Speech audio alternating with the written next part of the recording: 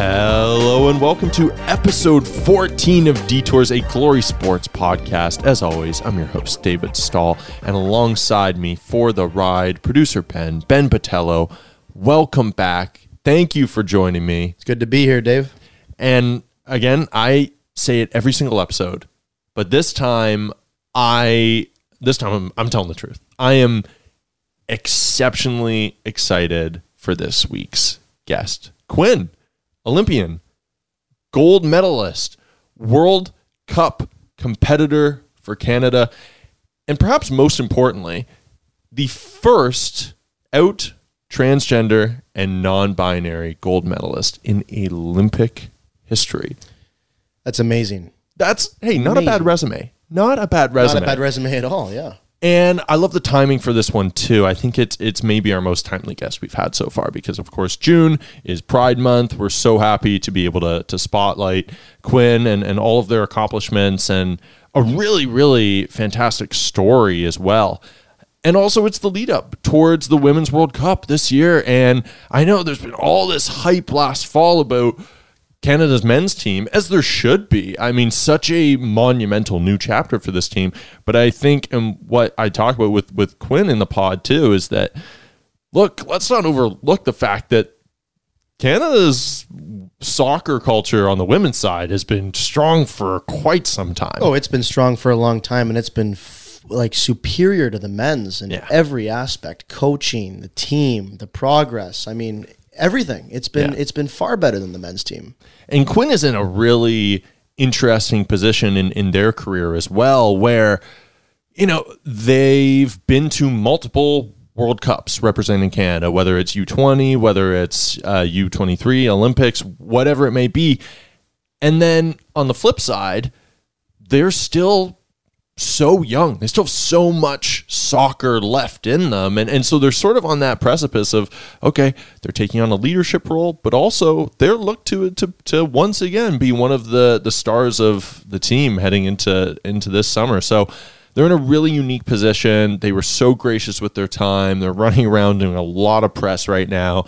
And I really feel genuinely lucky that they took the time to share their story with us. And it's one, again, like we talk about soccer culture, how does that grow? Representation on a baseline of Canadians need to see other Canadians succeed in soccer. I think,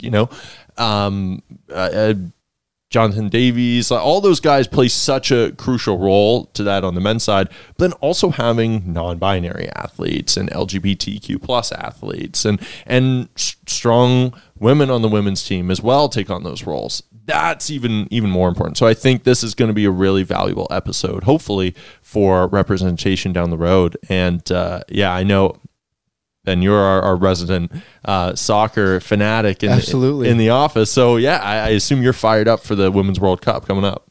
I'm super excited, and I'm even more excited about all the progress that the women's game has taken over the past few years. I mean, we saw with the Women's Euro. I know Canada wasn't in it necessarily, but that the sport in Europe has grown so much over the past few years. I mean, they were packing stadiums, 50, 60,000 people at Wembley for the women's games, especially in support of England because it was there. But the growth is amazing to see. And Canada, we've always had a really good team. We've always been on the cusp of winning the World Cup and winning that Olympic gold. And then we finally did it. So I think that coming into this year's tournament, there's a very good chance that this team not only goes far, but maybe even lifts the trophy. Wow. Maybe so. Like it may be that year. There's other good teams, of course, as there always is, but I'm very excited about our prospects as Canadians this year. That's fantastic. And Quinn also alludes to that ambition as well. I think there's a lot of hope, a lot of confidence around the team. And I think that confidence and that edge, again, they spoke to that as well. There's that sort of neat idea where the men's team, it was sort of like, hey, we're happy to be here. We're happy to be in the World Cup. And Quinn was saying, that's not our mission. We're not happy to be here. The mission is not like, oh, great, made it through qualifiers, fantastic, check, and let's enjoy our trip. They are there for a very specific mission, and it's to hoist the trophy, and anything else is a disappointment. But again, a nice side mission is to show the world, show the country, show any either women or non-binary or LGBT athletes that there is space for you in this world. So we hope very earnestly that you enjoy. We're very, very happy to be able to present this episode to you. And if you enjoy the interview, please subscribe. Please feel free to share. Give us a 5-star rating if you think we deserve it. But most of all, enjoy our episode with Quinn. Yeah, Quinn. So I guess to start us off, a good place to start typically, of course, is at the beginning. So maybe to give people a little bit of a summary as to how you first got involved with the sport, and then maybe a little bit of a brief overview as to your path to the national team specifically as well. And sort of, your initial path through the sport and how you fell in love with it. Yeah. So I really got involved with soccer. It wasn't something that was on TV or that my parents were really watching or playing, but I have some older sisters and they were playing little league soccer just at our local field, and that's kind of how I first fell in love with it. I don't really know to this day what drew me to it, but I was begging my parents when I was 3 years old to play on my sister's teams, and they kept telling me like, no, you have to wait till you're 5 years old till you can join your own team. And then after that, I just like it was go go go pretty much after that. Like I joined my first little team when I was 5, and I was even then asking if I could join in on extra games on my sister's older teams. And so it was wild. Like I couldn't get enough soccer, even though it wasn't like a big thing in my neighborhood or a big thing in Canada at the time. I'm curious, what about it were you sort of like an exceptionally competitive child, or did you just fall in love with sort of the flow of the game? I'm curious what about it really sort of stuck with you initially. Yeah, I was definitely a really active kid. I remember playing ball hockey on the streets every weekend and riding my bike. And my parents threw me into every sport that we had access to. And so I got a variety of different sports. And my mom grew up playing college basketball. And so, I had a lot of influence in other sports, but for some reason, the soccer just stuck. I loved playing with my friends in the neighborhood. And I don't know if it was maybe my hand coordination wasn't as good as my foot coordination, so that's why I stuck with it. But I loved it since I was a little kid. And obviously, so you and I are around the same age, and I feel like growing up, there wasn't really much of a blueprint for Canada soccer. Obviously, now we have such a strong core group of athletes, and of course, originally we also had Christine Sinclair, who's this massive champion of the sport as well, but it really didn't have a deep cultural resonation. Yeah, I'm curious, what are some like major ways and a soccer culture has evolved since you were first introduced to the game? I guess both on and off the pitch. Yeah, I think visibility is definitely a huge part of it. Like I know for me, even getting access to any games on television, or it was like when the national team came into town once a year is when I really got to watch the women's national team. And so I think it's evolved really in the sense of visibility. I think we're seeing, on the men's side, a lot more professional games here in Canada. And on the women's side, you're being able to watch a lot more games as well. And so it's really, showing younger kids that there is a pathway growing up to kind of achieve your dreams. And so I think that's a huge shift for culture in Canada. And then as well, I think with the World Cups, obviously the 2015 Women's World Cup in Canada was a great opportunity for, the country to experience the sport kind of throughout the entire country. And then now we're seeing with 2026 bringing the game back to Canada. It's really exciting for the entire country to get around both teams and being able to see the impact that soccer has. Mm. And you mentioned the notion of visibility too. Obviously, you're such a core part of that, even leading towards that initial World Cup almost 10 years ago now. Obviously such a massive year for you, not only as a player, but also as an LGBTQ plus advocate. And I guess when you look back on who you were as a player and a person, obviously so much time has passed since then. The mission is still the same, but I'm curious if you've noticed any key major changes in yourself, both as a player or as a person or as a public figure? Yeah, definitely. Like, I think I've grown a lot, both as a player and as a person. And I think, those things are intertwined in some senses too. I think in order to be your best on the pitch, in order to, perform your best in any job that you have to feel comfortable in who you are. And so I think for me, the evolution of my game in soccer has also, corresponded with how I feel I'm accepted in the community, in the LGBTQ community, and in the broader community within Canada. And so I think for me, that's allowed my game to succeed.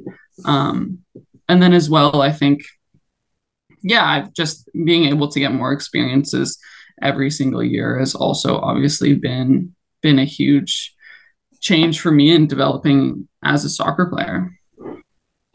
Well, it's neat. You mentioned it is going to be kind of that full circle moment when the World Cup comes back to Canada. I think you said 2026, right? How important is that for young athletes to be able to see soccer players not only on TV across the globe, but I guess how different is it when they're able to see the team in action in person or maybe have an interaction with the players face to face? Yeah, I mean, I think it's so important for younger generations and kids playing soccer to be able to see some of their role models in action in the country that they're in their hometown. I think that's hugely important, and it's something that impacted me in my development. I still remember when my mom pulled me out of school to go and watch the national team practice down in BMO Stadium one day. And I remember being able to interact with some of the players. And it was just such an incredible moment to see, what I wanted in the future and how that was a possibility. And people really, in action in my hometown, like playing it in BMO Stadium. And so I think that'll be like such a cool opportunity for folks to be able to, start getting a familiarity with the players a little bit more and really picking out a player that they aspire to be like. I think that'll be such a fun opportunity for young folks. And we're talking about mentorship. I'm wondering too if you can speak a little bit to any of the logistics and give a little bit of an outline as to this mentorship program that you're going to be championing alongside GE in June, and sort of what the major mission of that is. Yeah. Yeah, I'm really excited to be a part of the initiative with GE Appliances. It's called the See Them, Be Them initiative. And really what it is a mentorship experience for young girls and gender diverse soccer players able to meet, some of their role models, both in person to virtual experience. So it's really cool. GE Appliances is going to have 8 people who they've chosen, 8 young soccer players, and they're going to be able to do an experience where they get to come and it's just a once in a lifetime experience, and they get to be a part of the program and do a virtual and do a in-person session, meet some of the national team players. And so I think that'll be just an incredible opportunity for young girls because we're seeing in Canada, we're still having a lot of young girls drop out of sports and they're not reaching into that adolescent and adulthood phase where they're still participating in sports. And so hopefully this will just be another push and another kick for young girls to stay in sports, and it'll be another opportunity to inspire them to stay in soccer. And hopefully I'll see one of them on the national team one day if I'm still kicking it and they're progressing along their goals. It's so neat. I'm wondering, and maybe there isn't a clear-cut answer to this, but I'm curious what you think the barrier is to young girls and young women sort of leaving the game before adulthood, and how we overcome those obstacles. Is it something like this mentorship program? Is it seeing the blueprint of, okay, there are professionals in the sport and there are diverse professionals or pros that reflect who I am, and sort of giving an example to young women? Or how do we sort of get past that obstacle? Yeah, I think for me, I would attribute it to a bunch of things. I definitely think visibility is one of them. And, not seeing only players on your national team, but more than a certain archetype of what it is to be a women's soccer player. I think seeing a diverse group of people and understanding that whatever background you come from, however you identify, that there is going to be a place in sport. And so I think being able to share those experiences, I know for me, it's being able to talk to younger generations, younger LGBTQ folks on what the challenges were for me. And so they can at least, feel a sense of community and what the struggles that they're going through in sports are, and hopefully to be able to push them to continue on and show that there is a place for them in the future. So I think that's a huge part, is being able to connect to the group. And then, as you were saying before, it's being able to understand what a pathway looks like. And so for me, it's sharing my experience of what my pathway looked like, which I know is different from every single person on our national team. Everyone had a different path to get to where they are today. I know Kadisha Buchanan, who's an incredible player on our team, she didn't make the youth national teams, which people think is like crazy, because she was, FIFA best young player at the 2015 World Cup. And so obviously that changed for her quite quickly. And so it's understanding, like, if I didn't make this U17 national team, or if I struggle to make the team that I'm on, that I still can, find opportunities to push towards what my goal is in the future. I love that. And I can see, like, when you talk about these particular fan interactions or the potential that it offers, like, you just do visibly light up. I'm wondering if there's a particular fan interaction, or maybe an event or a time in your professional life when there was a particular fan interaction that you kind of went, okay, this is why we do these community initiatives. This is why it's important to be, a sort of a community public figure. Yeah, I think for me, the most powerful and impactful fan interactions on my life have been really, younger players talking about them rejoining teams, or them seeing, either a national team game or hearing my story, and then they've joined their team again. I think that for me is the most powerful thing. And it's not necessarily, they're not necessarily on a pathway to the national team, but they're staying active and they're participating in sports, and they're learning all of those things and all of the joys that you can get from simply participating in the sports that you love. And so I think for me, those are the most impactful things, is that I've actually decided to stay in sport, or I've even pivoted and tried a different sport like that. They're just staying in the sports that they love, and they're staying active. And I think that's such a powerful thing on our community, and such a powerful thing on a person's, own mental health and personal joys that they're experiencing. And speaking on mental health and sport in particular, I think one thing that's been top of mind, I guess, for me personally as a fan from the outside, is there's been a lot of sort of disappointing discourse in the sports world about allyship, specifically this year, especially throughout the NHL. I guess in a sports context that's often too wrought with either toxic masculinity or heteronormative standards, what are some ways that coaches, that teammates can be better allies, and fans can be better allies? Yeah, I mean, I think for me, definitely one of the key ways to break down toxic masculinity and heteronormativity in those environments is education. I think that should be the first thing that organizations are looking towards in order to educate, their players and their larger groups, in order to dispel kind of those myths and get people comfortable talking about, their own identities and how they view their own masculinity. And so I think that's an important part for organizations to do that education piece. And as well, showing audiences maybe stories that they're not getting in the environments that they're part of, maybe stories of other athletes, stories about, how impactful their actions are. I think those things can go a long way, getting more LGBTQ voices into their environments. And so I think that is the first step, but just really creating a culture that's more inclusive, and speaking up if you are an ally for things that you see that you're not comfortable with. Because I know for me on my journey, that's been the most impactful thing, is what allies are doing and how they're speaking out, because it does at times put the burden on the person who's experiencing it a lot. And so to be an ally and to be able to use your voice to speak out is really powerful.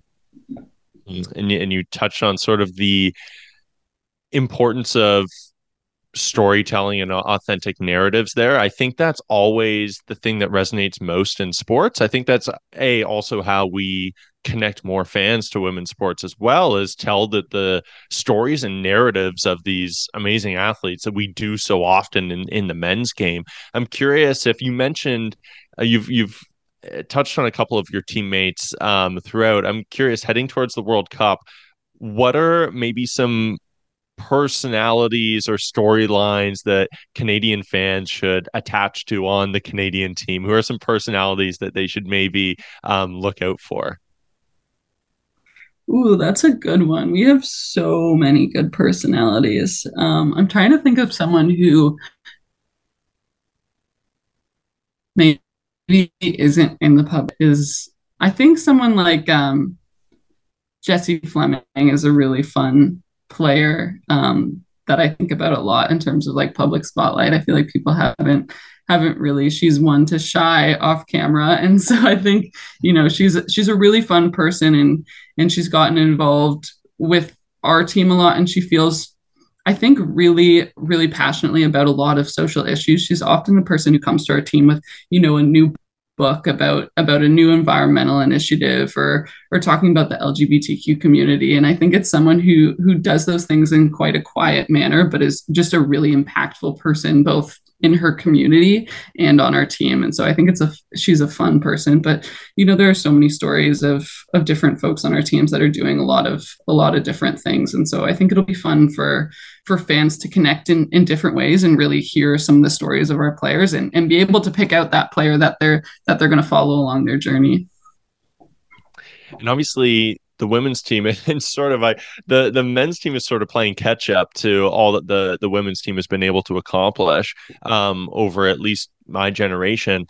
I'm curious, compared to the last World Cup team, how has it changed, either key players or members of staff that you've maybe lost or gained, or just experiences that you've gained? What's sort of the difference in mentality and approach to this team versus the last team, do you think? Yeah, I mean, I think looking back on our last World Cup, there have been so many changes throughout our team, whether it be our entire coaching staff has changed, to the fact that I think people are taking a different role. Obviously, it's 4 years later, and so I think you see that natural progression. But I think an exciting thing for our team, besides a different staff and a fresh staff, is the different players that we have coming up. I think some folks are taking a different role. We have older players that are taking more of a leadership role that maybe aren't going to be seeing the same minutes on the pitch, and then we have some younger folks who this is their first World Cup, but I think are going to be really powerful impacts both on and off the field for our team. And so I think it'll be exciting to see those new faces come in, not only experience. I love seeing a person experience their World Cup for the first time.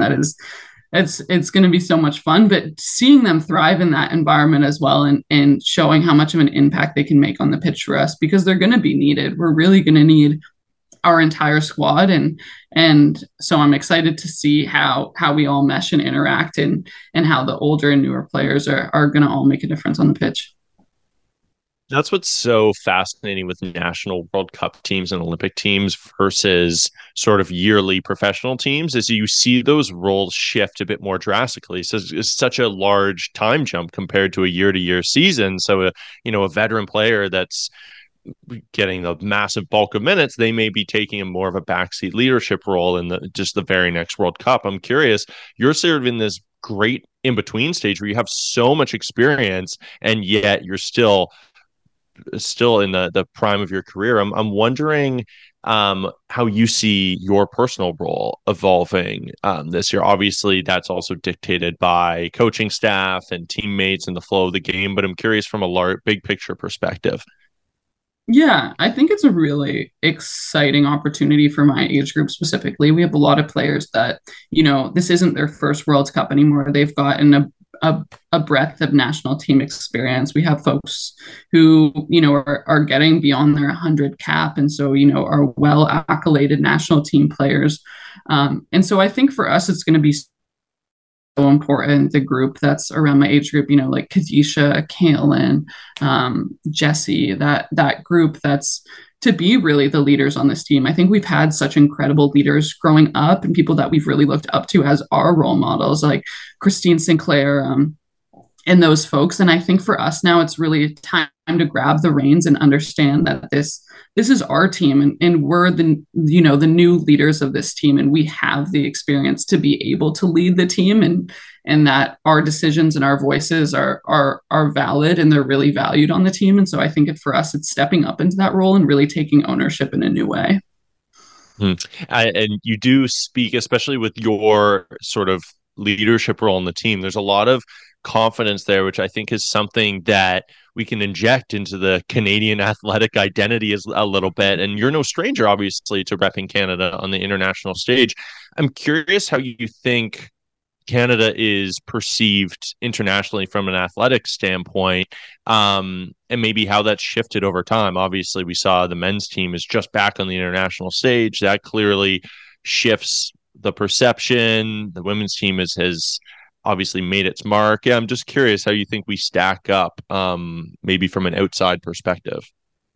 Yeah, I mean, I think we've always been given the underdog type,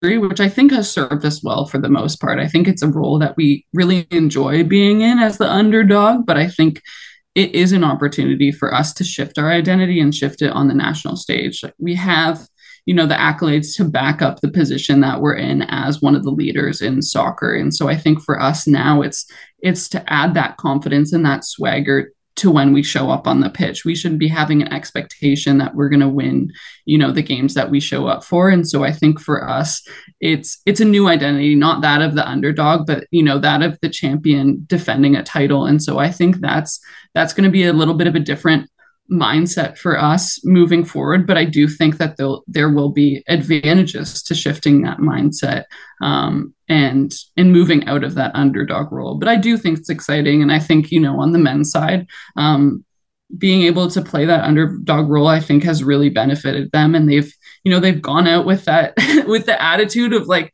there's nothing to lose. And I think that's so exciting and it's fun. And you're going to see them just like keep building off of that. It's a powerful place to be in, for sure, that, okay, we've got nothing to lose and everything to prove. And then at a certain point, you get to the point where the women's team is, where it's like, okay, we've graduated past that status. And then it's sort of another daunting challenge. But that's what's exciting about competition. That's awesome. Now, to close us out, I guess, and this leads back to the initiative with GE as well. You'll be able to do this in a way more intimate, personal way. But I'm curious, for young athletes hoping to follow a similar road to excellence that you've helped pave and that the women's team has helped pave, what advice would you offer? And maybe at the same time, what advice would you maybe offer yourself, a young Quinn, first starting out in the sport?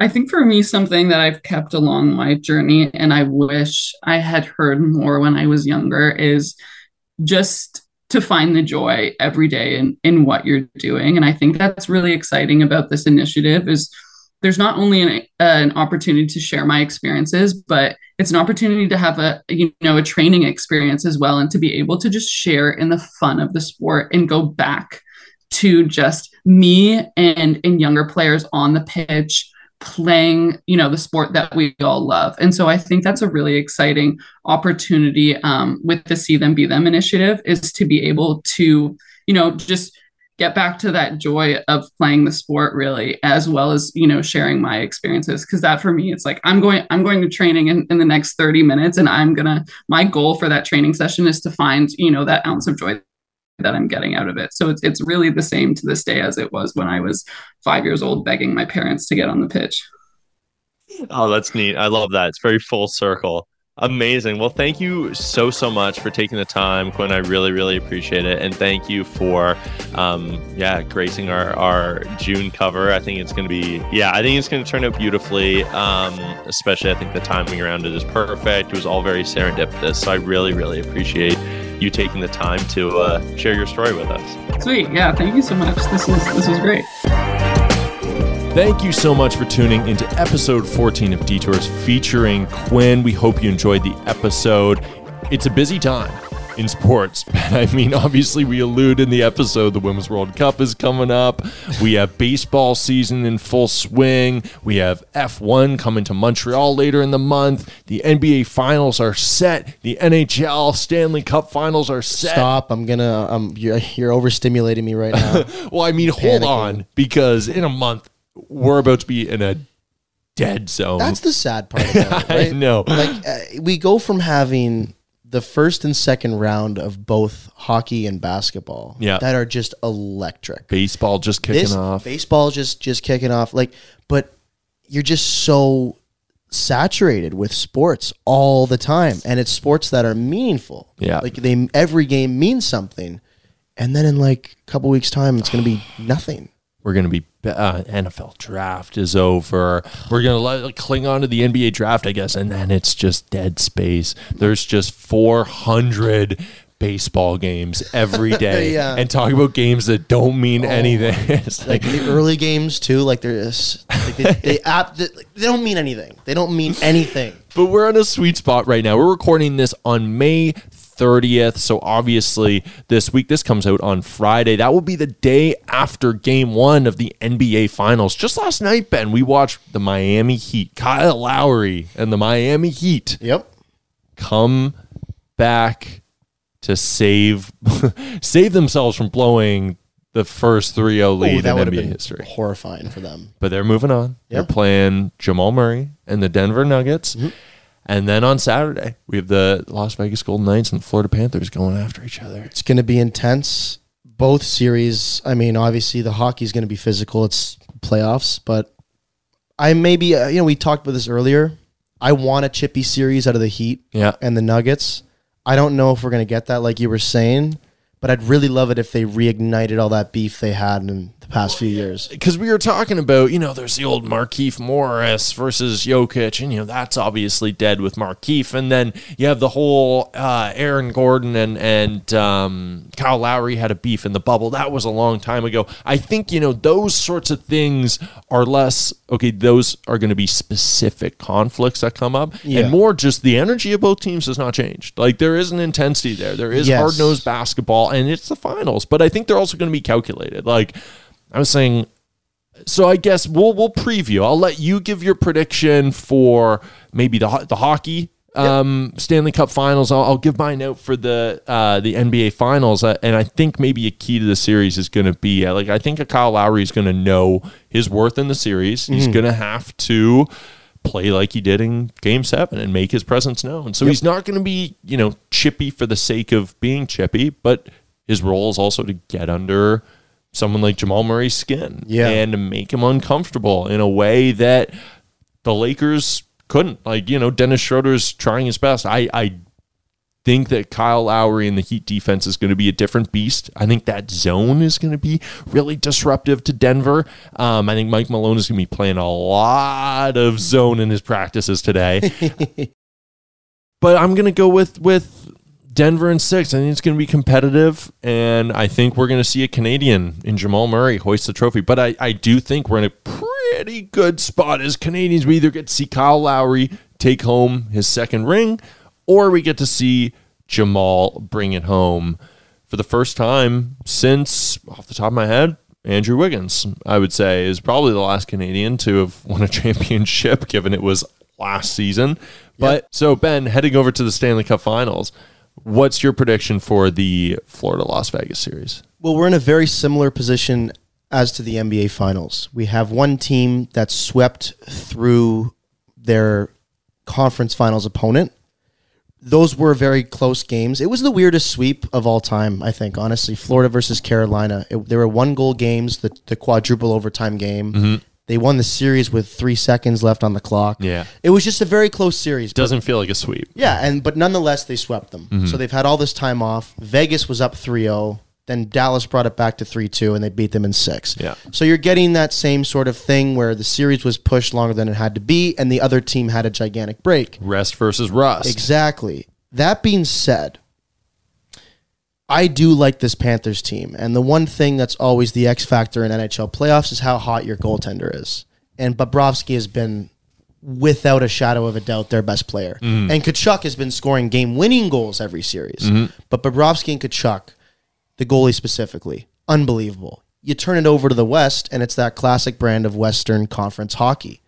They hit hard. They're a big team. They're so solid defensively. They have a coach who was dumped by Boston after making the Stanley Cup Finals.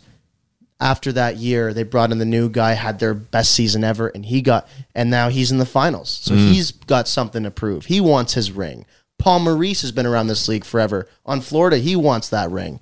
So there's so many narratives here. But for me, the way I've seen Vegas play, I don't know if Florida can stop them. I don't know if they're big enough. I don't know if Bobrovsky can take that much pressure game in and game out and make 50 saves a night. I don't know if the rough and tumble Tkachuk and Bennett duo is going to work against this big team, because both of these teams have guys that play clean and they're class and they score. They have the guys that are nitty gritty that will do cheap shots because it's playoffs. They have the goaltenders. They have the big defensemen. The list goes on. That being said, I think, we're in a unique situation. If either one of these teams win, it's their first Stanley Cup in franchise history. Vegas only coming into the league about 6-7 years ago. So I will say that I can see Vegas in 6 games. Vegas in 6 games. Yeah. Wow. Okay. It's going to be tough on Florida. The state of Florida is going to take a double loss on this Double loss. West Coast is sweeping the championships in our eyes. We will see how it plays out. But in the meantime, we got nothing to do but just wait. We're getting used to what it's going to be like in August. Just the waiting game for these finals to start. But yeah, it's going to be really fascinating. In the meantime, hey, you got some off time. Go back in the Detours archive. Start listening to those old episodes. And in the meantime as well, if you think we deserve it, give us that 5-star rating. Don't be afraid to subscribe. Follow us on socials at Glory Sports on Instagram, at Glory Sports on TikTok, and be sure to stay tuned for all upcoming content. Thank you so much for tuning in this week, and we'll see you next time.